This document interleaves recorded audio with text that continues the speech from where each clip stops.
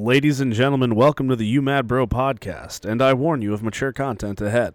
This show aims to tackle controversial topics going on in the world on a week-to-week basis. The platform of this program is opinionated and occasionally supported by examples and facts, but does not ever aim to be definite.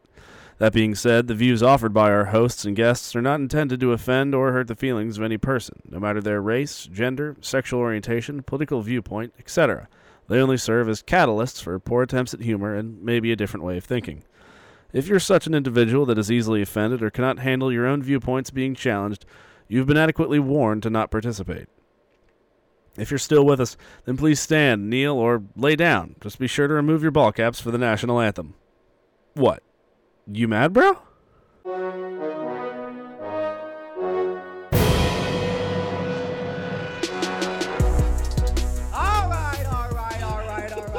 It's been 2 weeks. We took last week off for Thanksgiving and because technical issues, but don't tell anyone that. This is the You Mad Bro podcast. We are back. I hope everyone had a healthy and happy Thanksgiving. You had more than 10 people. Are you either a true American or an asshole? It depends who you ask. If you ask me, I think you're a true American. But we are back one more week talking about other stuff, but we are joined by another guest. We are joined by Austin from the Seriously Political podcast. So, Austin, thank you so much for joining us. Please tell the people a little bit about yourself, about your podcast, and what brings you here. This thing on? Yeah, loud and clear. Good. Can you guys hear me? Yep, loud and clear. Hello? All right, good. I had you guys going for a second. You did. All right. About me, I am a very serious person. I don't like jokes. That's it. We're gonna get along so well. Yeah, right? I'll go serious now. My name's Austin, and I'm the host of Seriously Political Podcast, which I hope we'll talk about a little bit later, so you guys can go listen to us or send me money. You can just do that. It's fine. Yeah, do your plugs, too. Let us know where we can find you, the show. I'm assuming it's on iTunes and all that, but do your plugs. Tell us who you are, what your show's about, and what you do. Yeah, all right. So, like I said, I'm Austin, and my podcast is Seriously Political, which I do with friend Nathaniel, and you can find us on pretty much any podcasting platform that you want to use. As far as I know, we're on everything. I haven't found one that we're not on, so that's great. We do prefer that you go to our website, which is seriouslypolitical.politics.blog, and listen directly through there. Just because we're greedy and we want more money, so that helps out a lot. We also have a blog on there and a little bit about each of us. So not a whole lot, but it's just a little place to go and, hang out with us. Our podcast is very based around politics, which I'm sure you can guess from the name, Seriously Political. We're very original with our naming, but we got that. And the main thing about our podcast, the main portion of our podcast that makes us what we are, is that me and Nathaniel are both Christians. And because of that, we take the politics that we're talking about, whether it's big tech censorship, which is one of our most popular episodes, or pretty much anything like the coronavirus. We take that and we discuss how it affects our faith individually. But, of course, not everybody has the same beliefs as we do. And so if you don't have the same beliefs as we do, I just want to say that you're wrong. And Love it. All right. So is there a specific episode? I'm curious because I actually want to listen to it. Is there a specific episode you guys talked about certain states mandating that churches be closed? Our church is essential. That episode. Our church is essential. I'm not sure what number it was because we don't number our episodes; you just have names. But I'll find it because I'm a little back and forth. Where I currently land is that churches should be open because it's a First Amendment right. So I'm going to definitely listen to that. And guys, please check these guys out. They're very similar to us, but it is a different seasoning, which is very exciting. Which same with the Younger Half podcast. It's different seasoning. We're much sweeter. Yeah. We're not rated explicit on the podcast. Yeah, we are very explicit. Love it. Okay. Not when the kids were on. I was nice. Yeah. I wasn't drinking and I wasn't swearing. So there's two things I can put under my belt. But this week we are talking about more politics and unemployment fraud, which I think is terribly hilarious. But the transition of power is finally happening.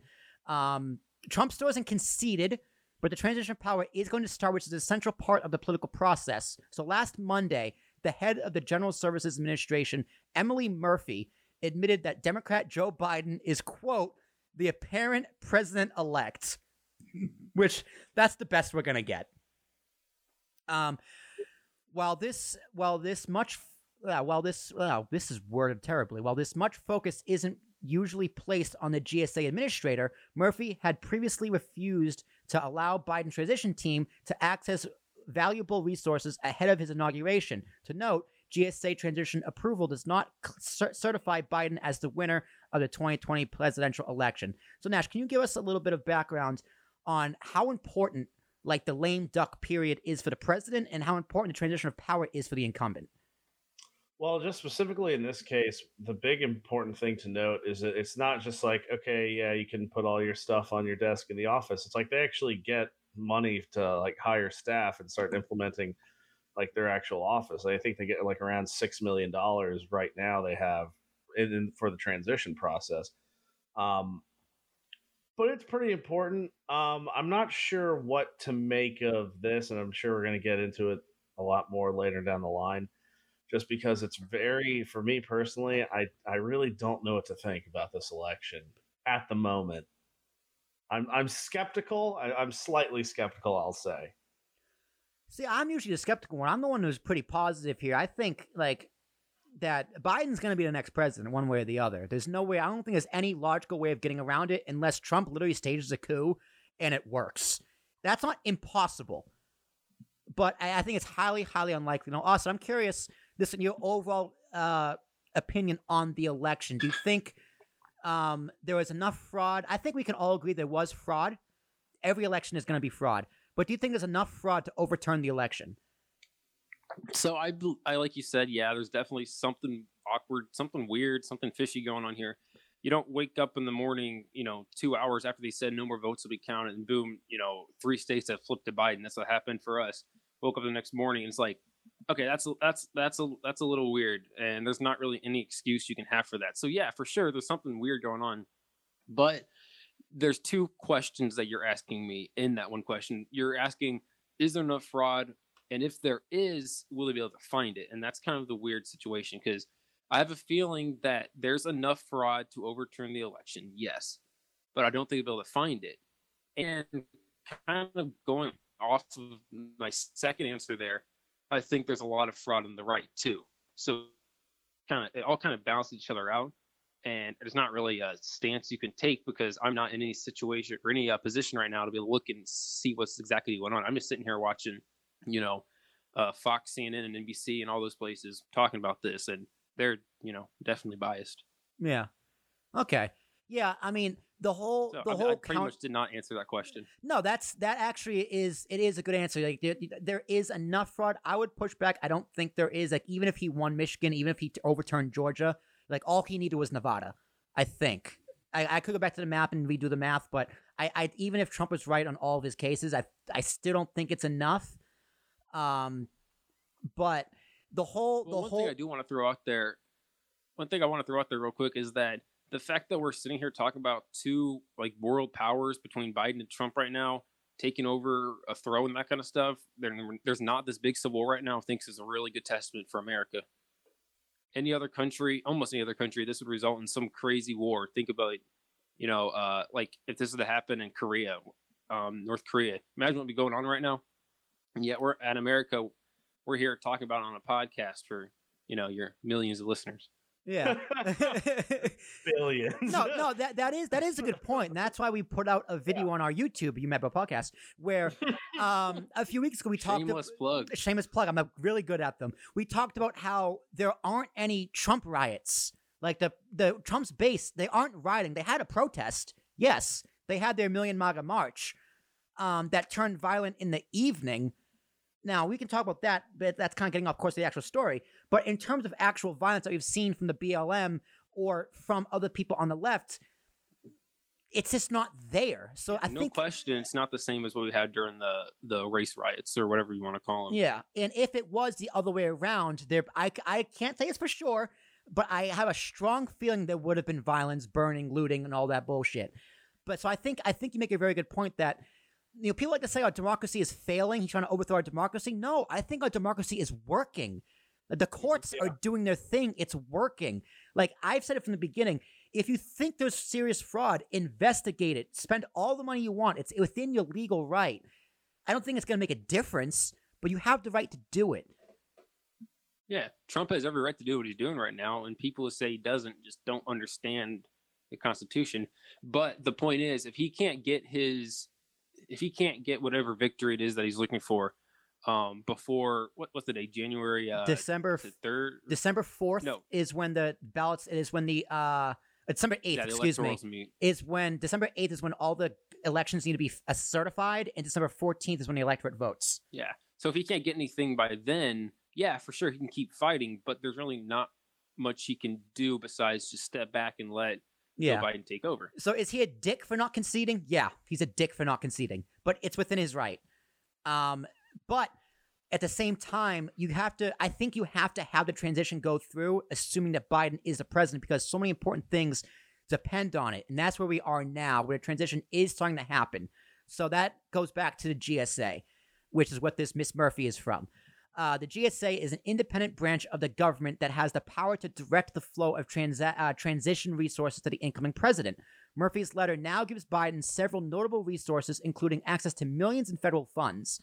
He and his transition team are also now able to begin holding meetings with the government agencies to discuss policy changes ahead of his inauguration in January.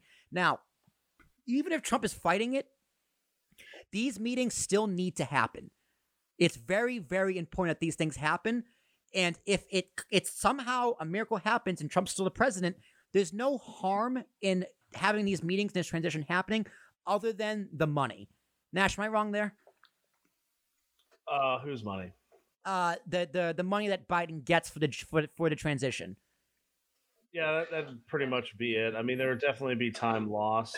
But politicians don't really care too much about our time now, do they? Yeah. But just to go back to the earlier thing that you said, Austin, because I think that is a very incredible point that Trump 100% does have a right to challenge it. And they are presenting evidence to courts to challenge it. And this is where my issue of being skeptical comes into play, because they say evidence, and I don't know what that evidence is. I have to wait for them to present it, And so if that evidence is actually detrimental to how the election was ran for Joe Biden, then yeah, it definitely could sway it, I think. And I definitely do think that a bit of election tampering goes on both sides. I mean, you can't really say that Trump trying to get rid of the post office was purely for the nation's best interest. I think that'd be a harder argument to make. But yeah, this isn't a violent revolt. This isn't chaos in the streets. This is, okay, the vote was in. We're doing it according to how it's going so far while he challenges it in court and there isn't bloodshed. Do you guys know what the Babylon Bee is? I do not. So it's a Christian right-wing conservative satire news site. And they're so hilarious. They write all sorts of crazy stuff. But one thing they wrote about this election, they said, after election results, Trump supporters take to the streets to go to work like always.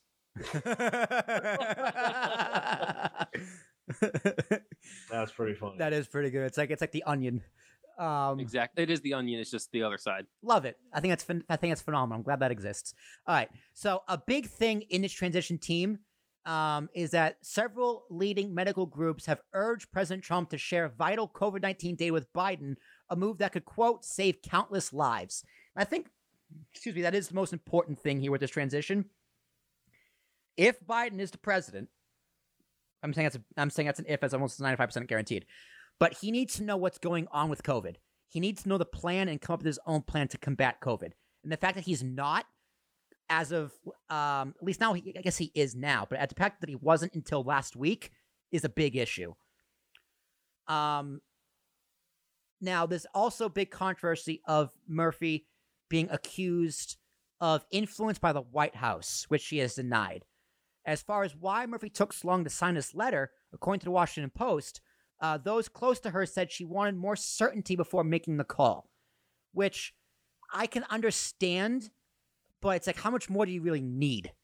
I can understand it to probably the point of, the last couple weeks. We're recording this on the 30th, so probably, the week before Thanksgiving, I could understand because there's still so much uncertainty going on, and I still had a lot of hope. I still kind of do, but I still had a lot of hope back then that Trump was able to turn it around.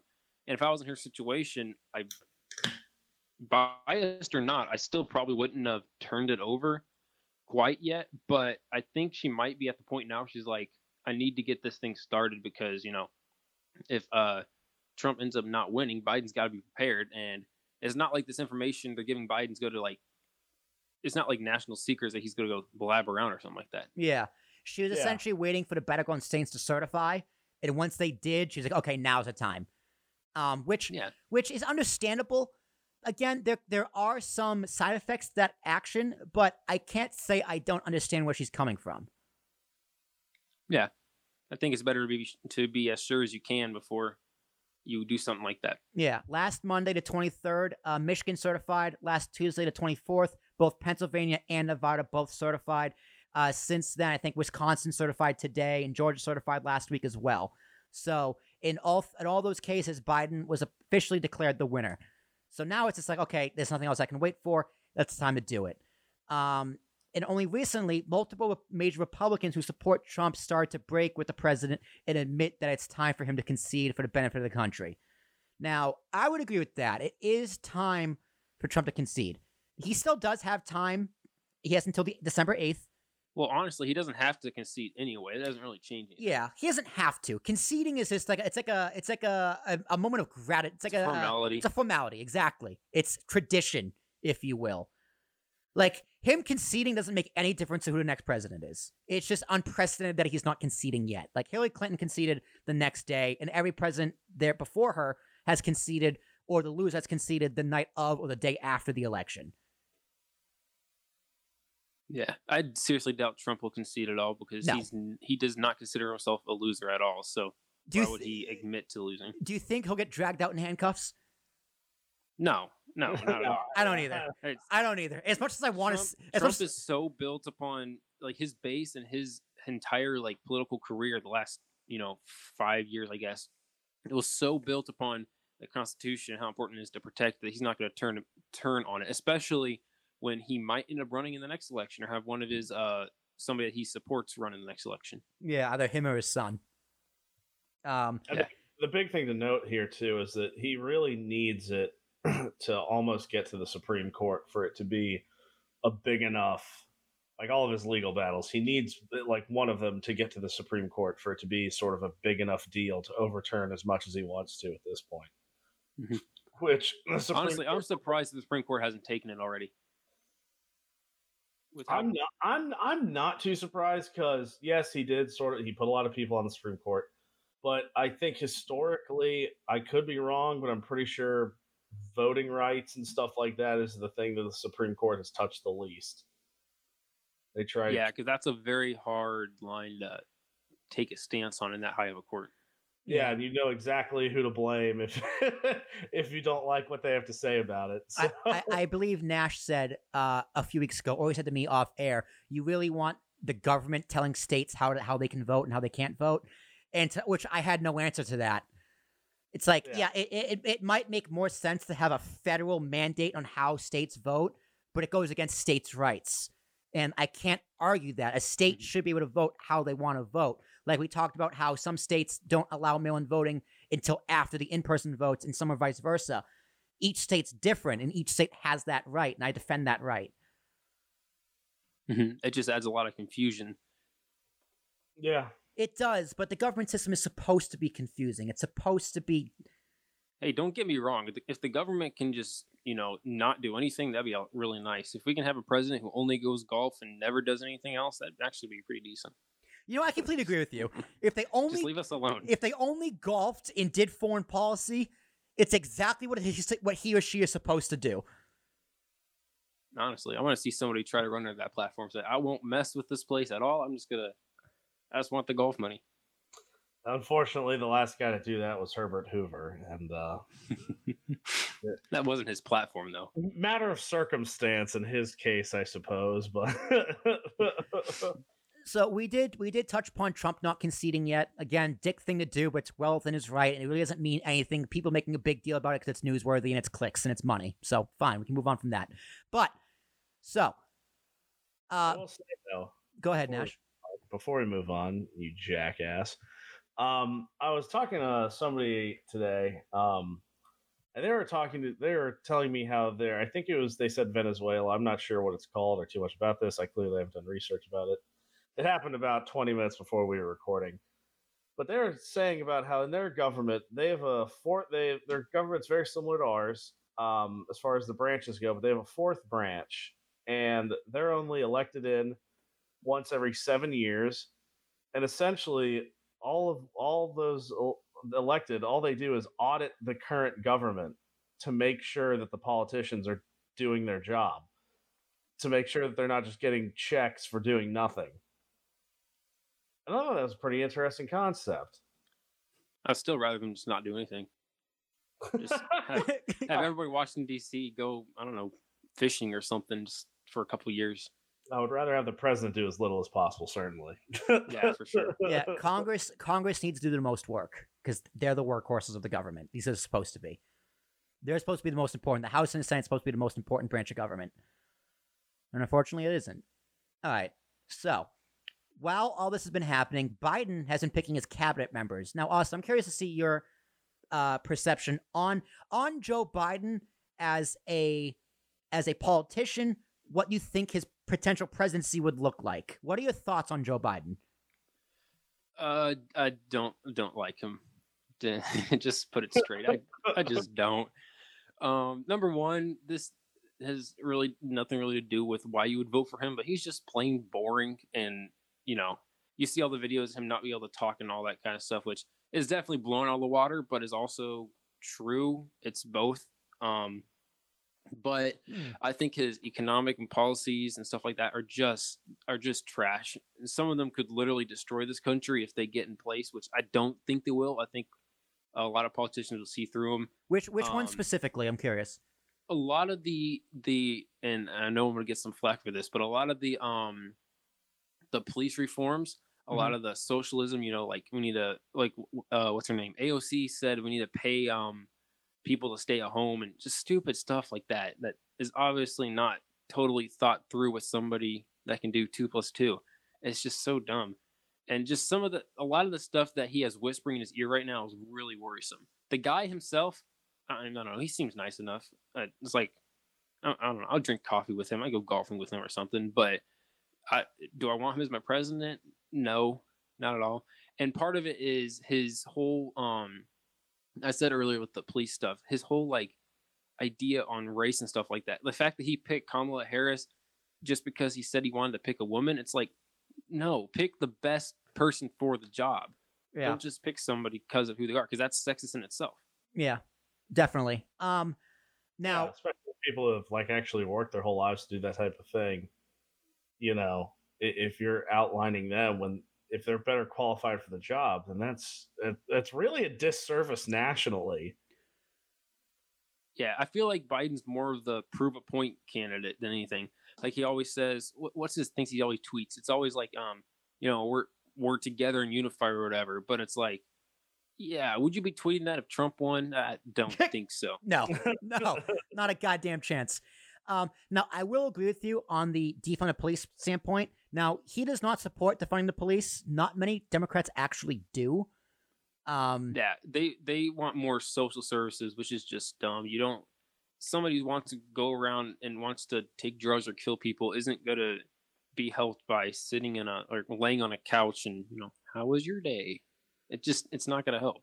I will say, because I think it is important to note on both sides, a lot of politicians sat there and did nothing when people were saying defund the police until they realized that defunding the police led to higher crime across the board for everyone. Yeah. And so I think that's just important to note that while some people may not have said it, a lot of people let it happen. Yeah, for sure.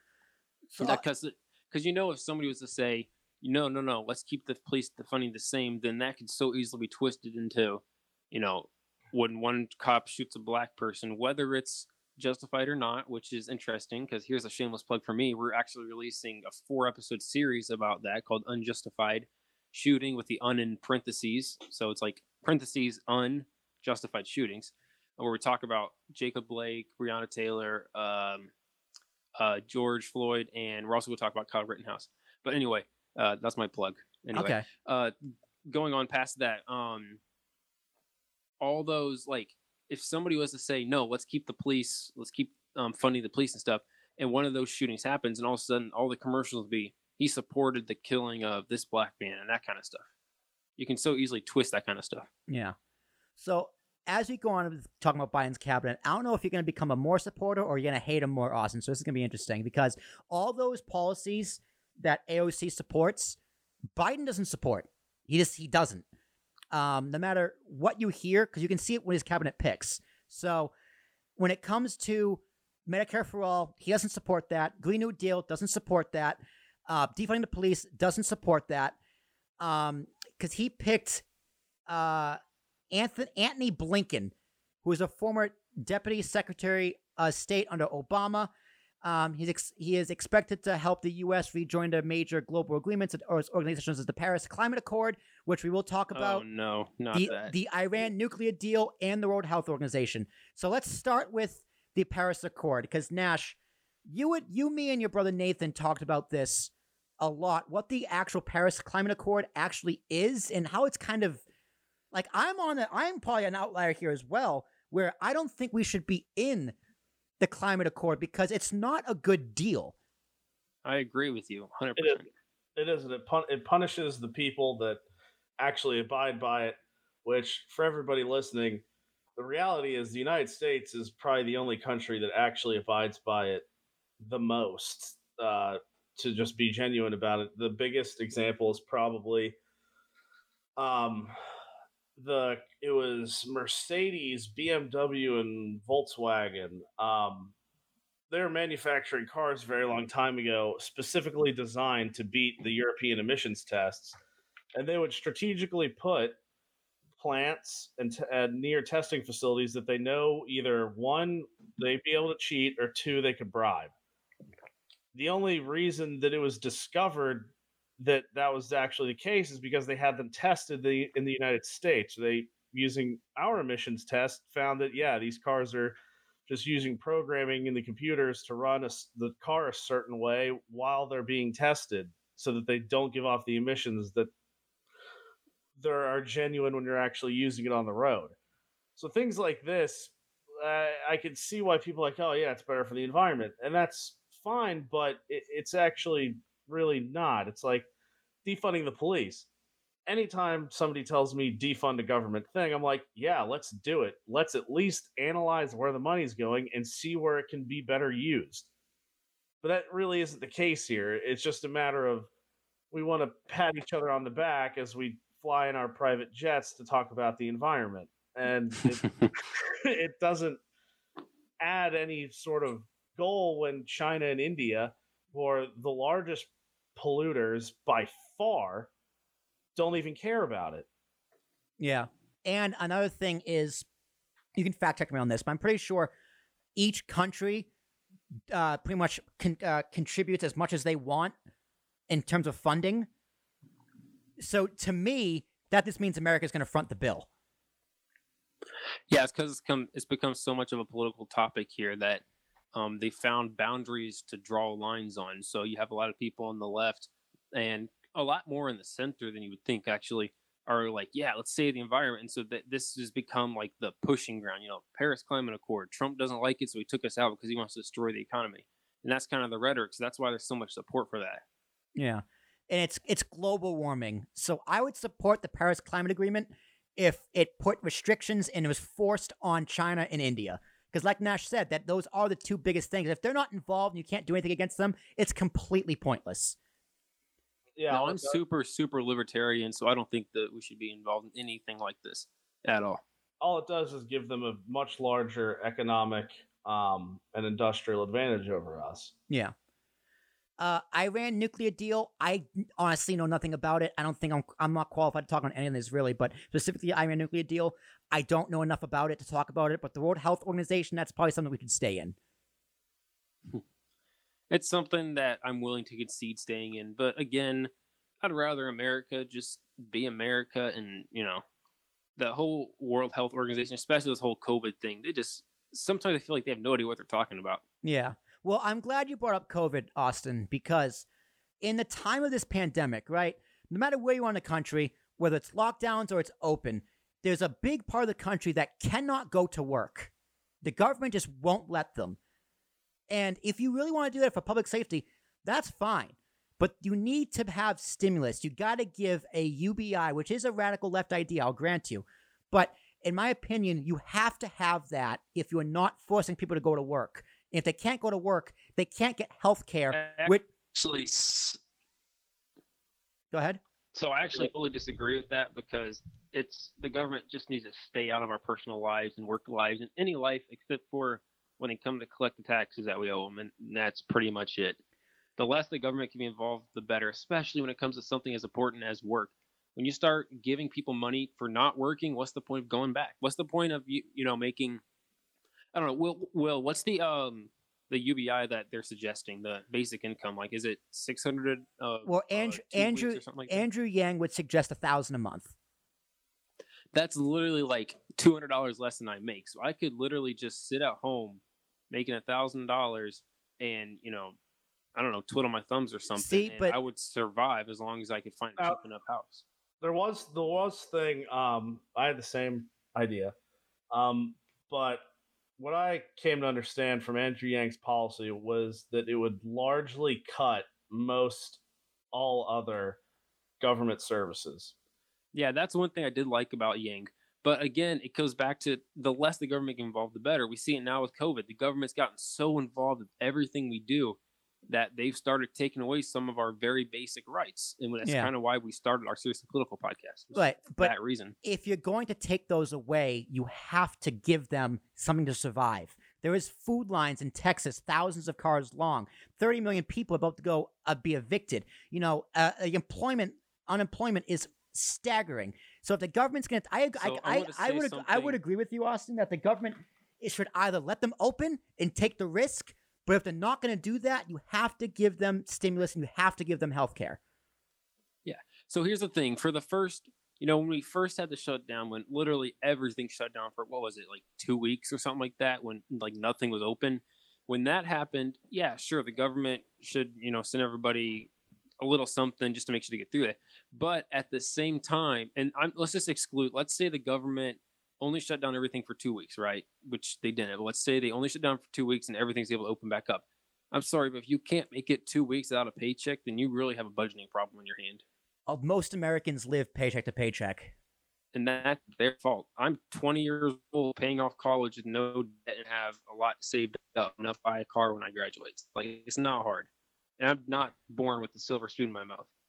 Born with a, plastic one. Well, sort of, if I may, because I'm seeing both of your points. Because it's Austin, you're seeing sort of like, if the government isn't involved, they don't need to come solve the problem because the problem doesn't need to be solved. I'll work out my own solution for it. Definitely. In a way, yeah. Which is pretty. I'm sorry, I'm done. That's what America's built on. Yeah, and Americans. And you're saying, Will, the government is creating a problem because of how they're handling this, so they should do as much as they can to minimize it because they're not getting rid of that mentality. Yeah, under normal circumstances, Austin, I 100% agree with you on everything. But under this pandemic, where the government is saying it's not safe to go to work, you can't just leave people out to dry then. You can't have it both ways. I mean, I see your point too, but also how long does this go? If you start doing that, then you're have people come so reliant on the government, and the government could use this COVID, and I think they already have, but use it to keep pushing into our rights. I mean, you can. Yes. I don't know how people can look around and say they haven't. I just don't get it. No, they have. There's no question. They definitely have. Yeah, and that's an issue, and that's something that needs balance. Yeah. Now, here is one thing I want to say about Trump. I'm going to kind of jump to Trump real quick. I will say one reason I really supported him throughout this COVID stuff is because he had probably the best opportunity to take the most take the most power like that any president ever has, except maybe during the Great Depression stuff. He could have taken so much power from everybody. He just didn't. He let the states do it. The states right now are what's running everything. Yep.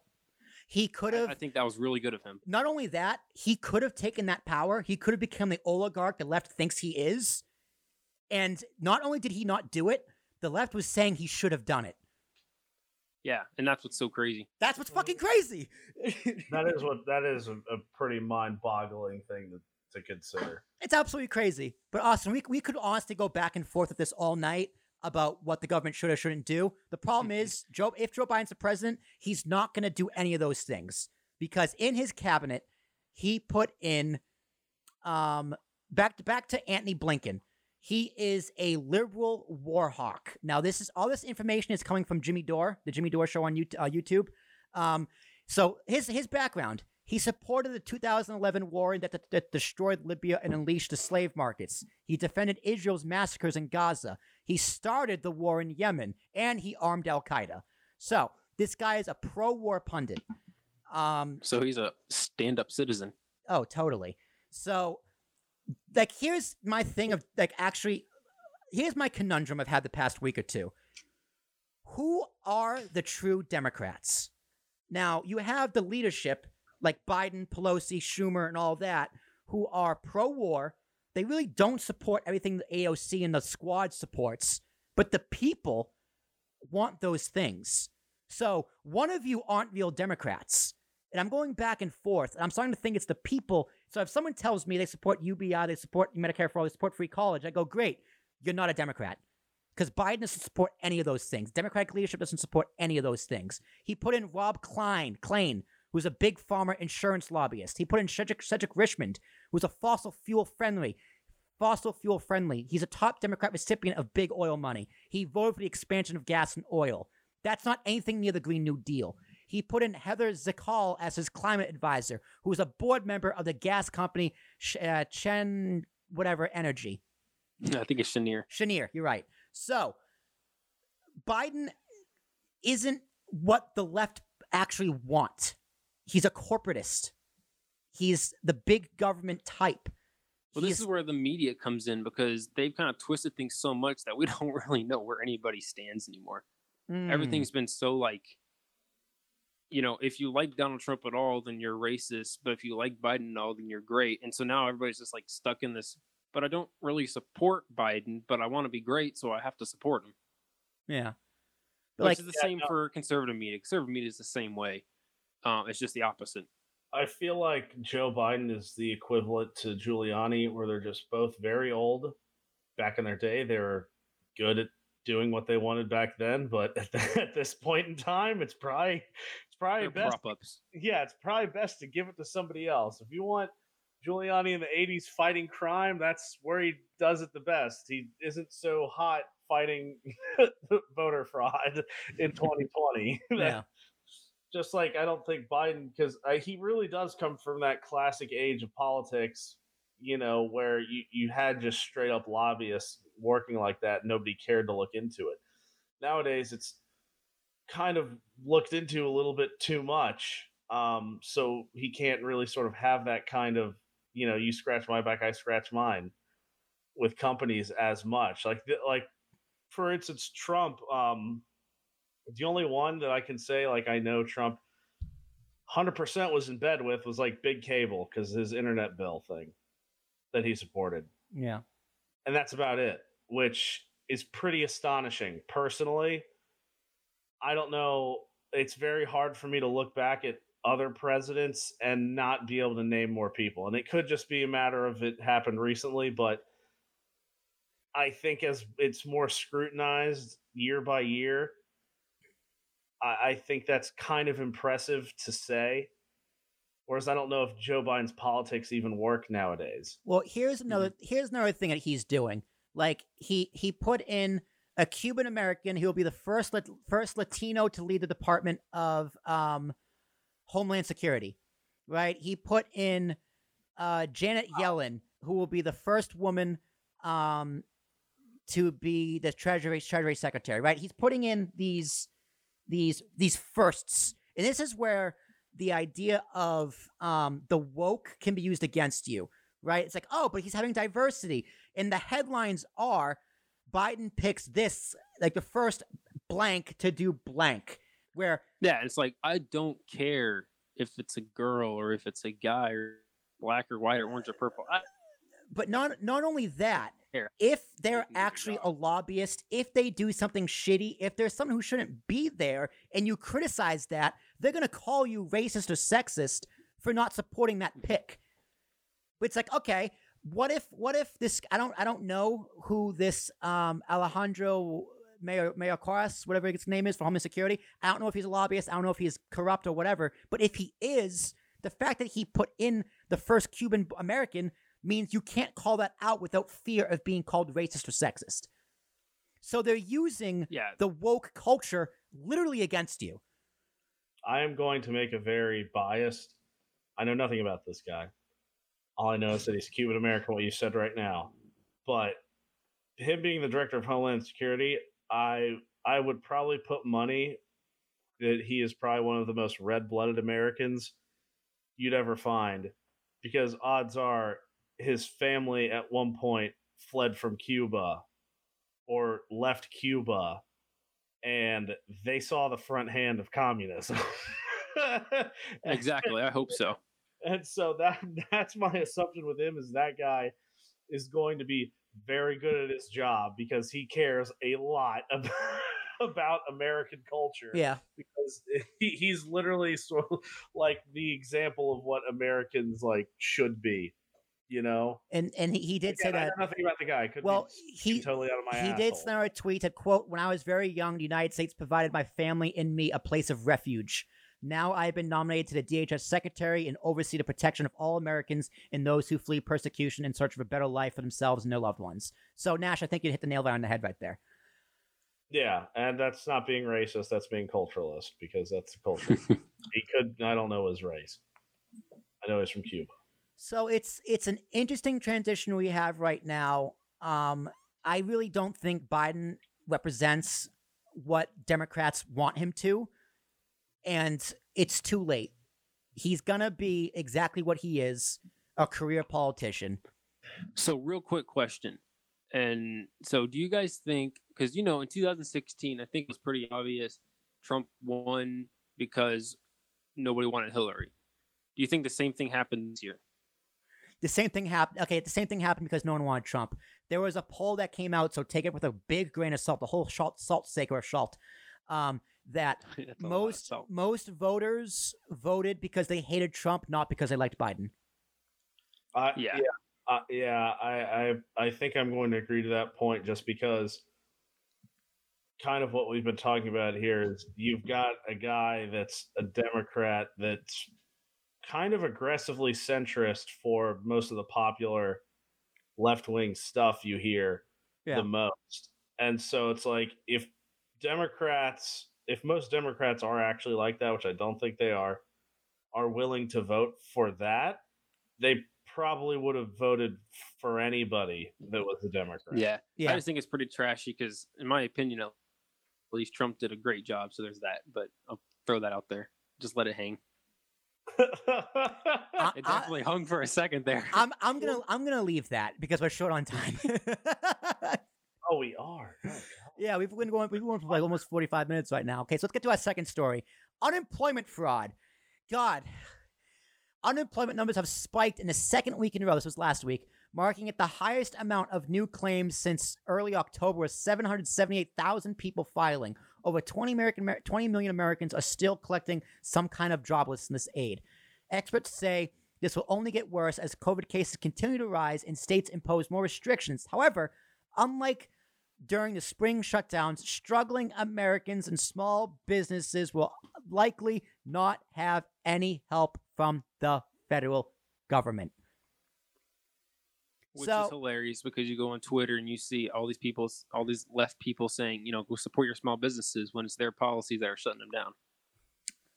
That's what we call, in a general sense. I'm saying that in a general sense. That's what we call the irony podcast. So, meanwhile, law enforcement officials in California reported that tens of thousands of inmates received upwards of $1 billion with a B in unemployment benefits as part of a scam that officials described as, quote, the most significant fraud on taxpayer funds in California history.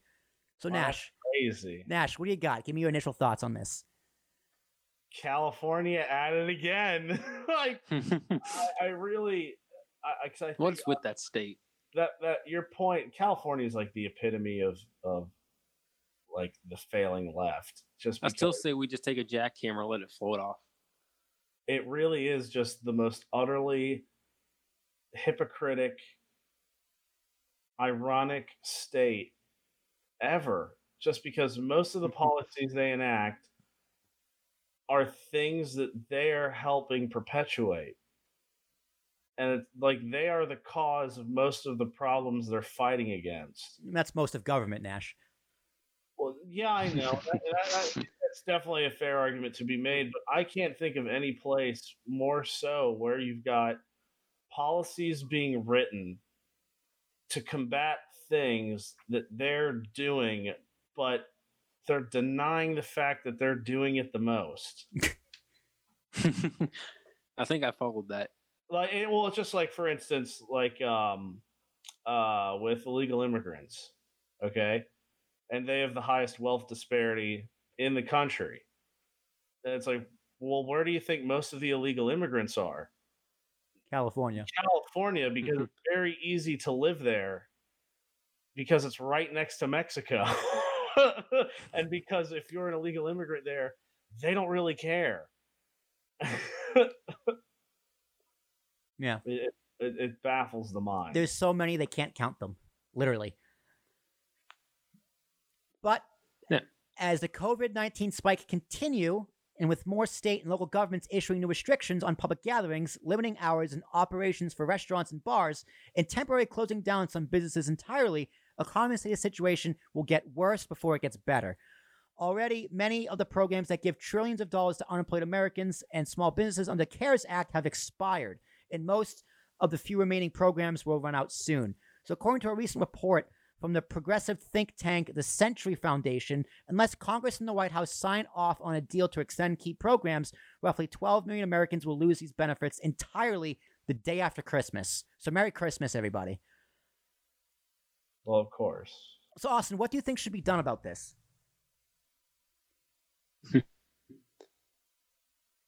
Yeah, so they should just open up everything, just leave us alone. But they're not going to do that.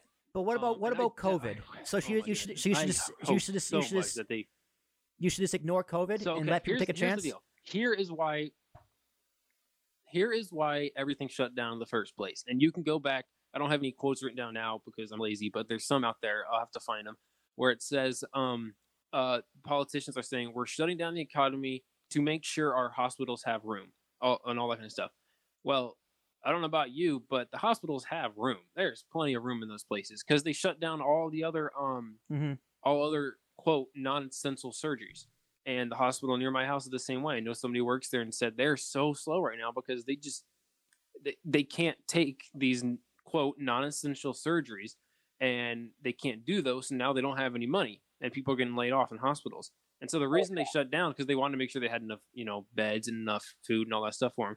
Well, we're at that point now. So open up and let this thing run its course like normal. That it's a disease. It's not, I don't know. It's not like there's North Koreans walking around with guns outside. We're not in that much danger. No, because that's a good point. Because if you realistically think about it, it's like the places that would be the worst off have the most people, but most places would be fine. You know, it's like New York City had a full open. Their hospitals, I think, would believably be packed to the brim. They don't. I don't think. That's the problem with some sort of federal mandate. It just you can't mandate as big a country versus in like 30% of populations in like 4 cities. Yeah. Whereas if you go from like West Virginia all the way to like Nevada, there's like 7 people live there. Exactly. All those places would probably be fine and could definitely handle the influx of patients. Yeah. I mean, if you go to West Virginia, there's a town of like 6 people there. I think they can handle 2 people getting sick. Probably. All right, let's get to the inmates. What we're really here to talk about. The whole show's been building to this. So on last Tuesday, a task force led by 9 DAs across the state of California reported in a letter to Gavin Newsom that tens of thousands of prison and jail inmates, including more than 100 people on death row, have collected hundreds of millions of dollars in unemployment benefits as part of a scam that carried the biggest yada, yada, yada, yada. So according to the named beneficiaries, Carrie Stainer, a serial killer who murdered 4 women near Yosemite National Park in 1999, Wayne Ford, another serial killer who confessed to at least 4 murders in 97 and 98 in Northern California, Scott Peterson, who was convicted in 2004 for the murder of his pregnant wife, and this other guy who I can't pronounce, who, with his girlfriend, tortured and murdered her 8-year-old son, Gabriel Fernandez, in 2013 in California. So those people... Agore. Those people got unemployment benefits. So, according to the task force, between March and August, inmates housed in every single California prison and in jails throughout the state filed 35,000 claims totaling at least $140 million in benefits through the alleged crimes that could total upwards of $1 billion. In September, the Beverly Hills Police arrested 44 people and seized preloaded debit cards worth more than $2.5 million in unemployment benefits issued by the California Employment Development Department. In most cases, officials said that the payments were given out in the form of prepaid debit cards sent to the friends or family on the outside, who would then later deposit the proceeds into the inmates' accounts. In other cases, the joblessness benefits were sent directly to the jails and the prisons.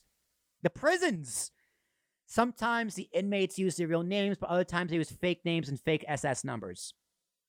In fact, prosecutors were tipped off by the cases by listening to inmates' recorded phone calls where they bragged about how easy it was to game the system. Wow. I'm just... Was that a mic drop? Yeah, this is the perfect example of why Andrew Yang's thing would be pretty beneficial. Because you wouldn't have that. You wouldn't have a bunch of unaccounted money running out the door. You'd be like, okay, everybody's getting $1,000 and that's it. We can list that. We can file that pretty easily in an Excel sheet. Anybody can look that up. But this is incredible to me. Now, it's not only California. 35 other states. The task force also said that part of the problem is that, unlike the other, at least 35 other states, California does not have the technology to cross-check inmates' rosters against unemployment claims. In Silicon Valley, they can't. Yeah. So, what did Newsom do? What? All right, Nash. That was the most awkward 10 seconds. It gets better. It gets better, Nash. Newsom. Literally like the tech capital of America. Yeah, the tech capital of the world doesn't have the right tech. What a fucking shock. Fucking California. Gavin Newsom, the governor who was at a party last week, don't know if you forget. Yeah, I remember that. For his part, responded in his statement by calling the fraud absolutely unacceptable. Well, duh. And ordering the Office of Emergency Services to create a task force to help prosecutors. Oh, what a great governor. It gets better. So he said, this is what he said. He said he wants the Office of Emergency Services to create a task force to help prosecutors with the investigation. However, the New York Times pointed out that Newsom already formed a quote-unquote strike team a few months ago to help the state's employment department speed up claims and address other issues, including fraud at correctional facilities. That matches exactly what Nash just said, that they create a problem and then... So he came out and said, we're going to build a task force to help fight this. But sir, you already did that. We're building a task force to help the task force, damn it. What the fuck is going on in California? They're not even helping. They're fighting the task force. Oh my gosh. So the DA was still forced to form another task force with the California Department of Corrections and Rehab after reports of fraud in the employment department continued. Like their own separate? I think so. Yeah, it is. So currently, it is unclear how Newsom's new task force is different from the largely unsuccessful strike team. There's 3. Hey, there's a task force and a strike team. Yeah, there's 2. Now there's 2. We're a whole Star Wars battle right now. They're saying fleet after fleet, just go at next task force, go. Send them in. They're really just wow. Oh my gosh! You made a task force. They're going to employ every Californian task force. They're just going to have a million task forces fighting each other. And see, here's another thing, too. Just because I brought up illegal immigration now, how much money do you think illegal immigrants are taking in California? That's a story that hasn't been reported. Because if people literally in prison can do it with ease, I'm going to assume people that we don't try to keep tabs on are going to be doing it even easier. Well, I would agree with that. California's Employment Development Department has been swamped with processing more than 16.4 million unemployment claims since March, resulting in a massive backlog of unfilled claims that, according to reports, have totaled upwards of more than 1.6 million people at times. So, Nash, now we don't know this. There's no way to actually know this, but I bet a big part of that backlog would be people like inmates and people like illegal immigrants, and just the fact that they're swamped in general, because that's happening all over the country. People cannot get through to the unemployment office, and they can't get the money they desperately need. Now, it is important to note this isn't the only state that have fraud. Massachusetts, Illinois, Kansas, and other states have also had issues like this as well, but California is the biggest one in terms of inmates.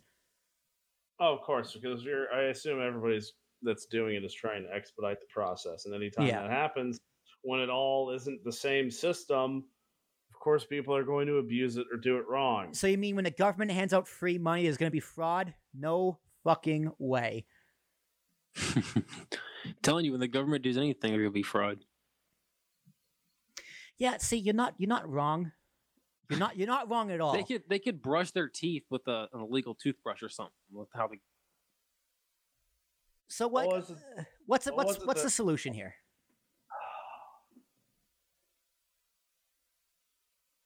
I don't know. Get in a. I don't know. Fire the government. Just put me in charge. Get the assault force ready to back up the task force that's backing up the strike team. We're not starting another force. No, really, it just comes down to the citizens of the United States. They just need to stand up and stop letting this happen, because we're just sitting back and letting it happen. We're just watching it. We're not doing anything about it. Yeah, the government needs to make up its mind. It's either you lock everybody down and you give them healthcare and some cash, or you let people make their own choices, take the risk, educate themselves, and open the economy. You cannot wish-wash. You got to pick one. I vote option 2. Or the other. I would also lean towards option 2, because COVID is a very real thing. It's a very real threat to specific people. Yeah. But yeah, it hasn't. I don't want to make this sound like it's not a tragedy. 260,000 people in this country are dead because of this thing. At least. It's probably more. But it should be way more. And it's not as bad as it was initially thought to be back in March. Well, I mean, didn't they say 1 million cases or 1 million deaths or something like that could be expected? 2 million early on. 2 to 4 million, I believe. That's even better. We did a few stories early on about how they were just lying about the amount of people. Like there was the actual cause. Like if they have COVID, and it's like the World Health Organization, the CDC, nobody really knew what was going on, so it was a lot of guessing. I really do think the best solution, I think I said something like this last week, is just like every state needs to figure out the extreme they're willing to do and stick by it. Because I understand places like New York City, they're not going to be able to handle it as well if everything is open. So maybe they do just do an aggressive lockdown and see if that works. Maybe places like Idaho don't lock down anything because they can probably function fine by doing that. But the important thing is we'll see the results. We'll see what works. Everybody's half-assing what they should do, and so we don't actually have any answers. Yeah. And my thing comes down to if you're not gonna provide help, you cannot lock down. If you're going to lock down, you have to provide help. It's that simple to me, and that can vary state by state. Yeah, the last thing I want is a federal judgment call. And right now they're wishy-washing with no help, which isn't helping anybody anywhere. Yeah. Austin, final thoughts before we wrap up? I just hate the government. I'm fucking with you, brother. I'm fucking with you. They're so bad at literally everything. I don't know. That's it. All right. Well, ladies, Everything except possibly the military they ruined. So yeah, you're so right. God damn, you're so fucking right. Well, ladies and gentlemen, that'll wrap up another episode of the You Mad Bro Podcast, episode number 67. The Butting Heads. Austin, I had a fucking blast with you this week. We butt heads a few times, but I'm so glad we did. I'm so glad we can find some common ground. I'm very glad you could challenge my opinions and I can challenge yours without us calling each other names. So thank you for that. I greatly appreciate it. yeah, I'm just glad I was right in the end. So we'll let the jury's out on that one, but we'll see what happens. But, Austin, thank you very much. Again, guys, it's Seriously Political Podcast. Join him and his co-host, Austin. Please give your plugs one last time, where that people can find you. Anything you guys say, the floor is yours. all right. So follow us on social media at SPolitic Podcast. That's at SPolitic Podcast. That's both for Facebook, Twitter, and eventually Parler, because we're right wings, and that's just the cool thing to do now. We also have a website, seriouslypolitical.politics.blog, and of course, our bread and butter is the podcast. So look up Seriously Political on any and all podcasting platforms and follow us. And if you want to, you can send us money too. Awesome. All right, Austin, thank you very much. Nash, one day we're going to talk about Parler on this. It's coming. The Parler podcast is coming when we talk about it. But until then, Nash, what is your favorite social media alternative So what? Like, to anything? I don't know. What's your favorite social media platform? what's my favorite social media platform? I really don't like any of them. If you say Google Plus, I'm going to kill you. I'll honestly, probably Google Hangouts, because nobody's on it. Oh Nobody does anything. All right. And we'll be back next So week. Nash, you're the other guy who uses Google Hangouts. There's like two of us. Yeah, it's us. It's literally us to record these guests. We'll be back next week as long as You stay